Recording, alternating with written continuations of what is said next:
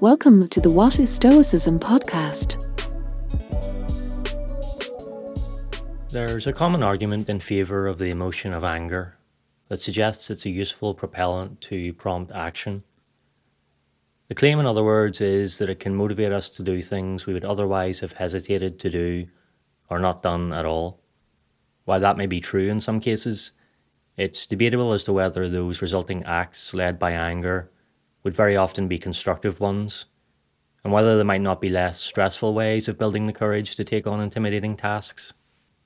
For Stoics like Seneca, there was no grey area on this matter. Anger overtakes rational thinking, was his unconditional belief. It leads us into danger and inflicts harm on ourselves and others. If we're in agreement with Seneca's line of thinking about anger, and there's plenty of evidence to convince us we should be, then we need to prepare ourselves for its arrival. Because while we'll never be able to fully eradicate its threat, we can improve our ability to resist its influence. In his Meditations, the Stoic Roman Emperor Marcus Aurelius noted 10 reminders for himself that could serve as a calming influence when he felt angry with other people. As emperor, dealing with many different types of people on a daily basis, Marcus would surely have been tempted constantly to give in to anger as a response to the provocations he faced. We have to assume then that it's testament to how hard he worked to apply reminders like these that he gained the reputation of being a good and even merciful emperor. If we remind ourselves of these kinds of perspectives regularly enough, we might just be able to invoke them when we next feel anger bubbling up, and by doing so, block its destructive potential. Here are the 10 reminders Marcus Aurelius gave himself. First, remember the various kinds of relationship I have with them. We were born to help one another. From another point of view, I was born to be their custodian, as a ram is of a flock, or a bull of a herd. Second, remember how they behave while eating, while reclining on their couches and so on, and most importantly how their principles leave them no choice, and yet how they preen themselves on what they do. Third, remember that there's no need to complain if what they do is right, and that if it's not right, they're acting involuntarily and out of ignorance.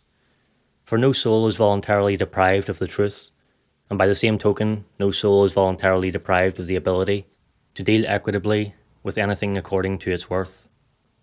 Fourth, remember that you yourself often do wrong and are no better than them.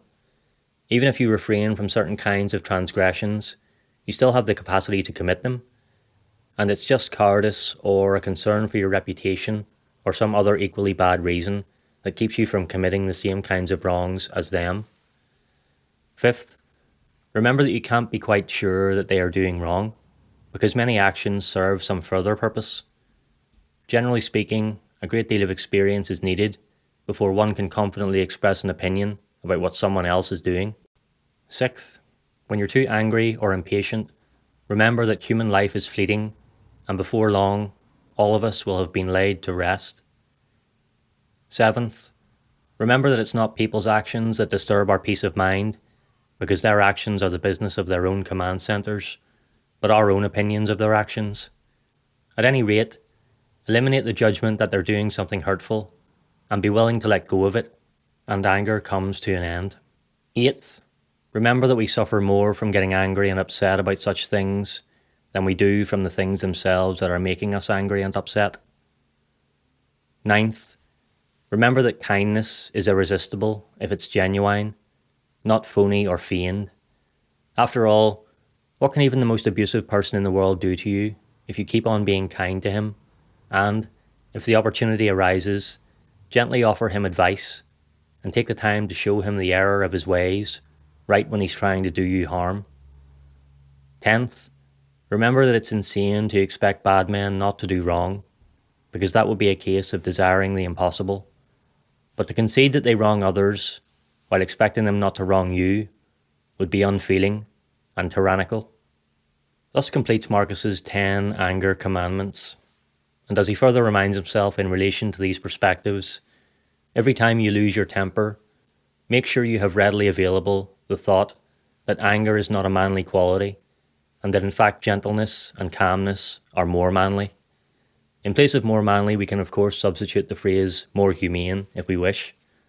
Fortitude, strength and courage are attributes of a calm and gentle person, Marcus goes on to say, not one who's irascible and easily offended, because the closer a person is to being impassive, the closer they are to being a person of power.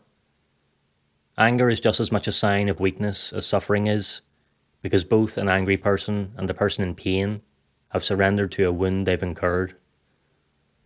So the practical task for us, while anger hopefully isn't currently threatening, is to prepare, to build our defences, to ready ourselves for its inevitable return, at which point we can call upon our well-rehearsed responses and exhibit the fortitude, strength and courage of a calm and gentle person.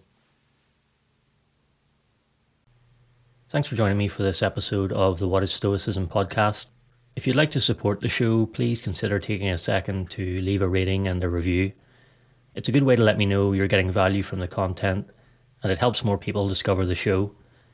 I appreciate your support. Thanks so much. Also, if you enjoyed this episode, I recommend checking out the Stoic Handbook podcast by John Brooks. It's one I've been a fan of myself for a while. It has great reviews. John publishes regular episodes that are always filled with practical wisdom, and it's available on all the usual podcast platforms. You can also find it on the web at stoichandbook.buzzsprout.com. Thanks again for listening.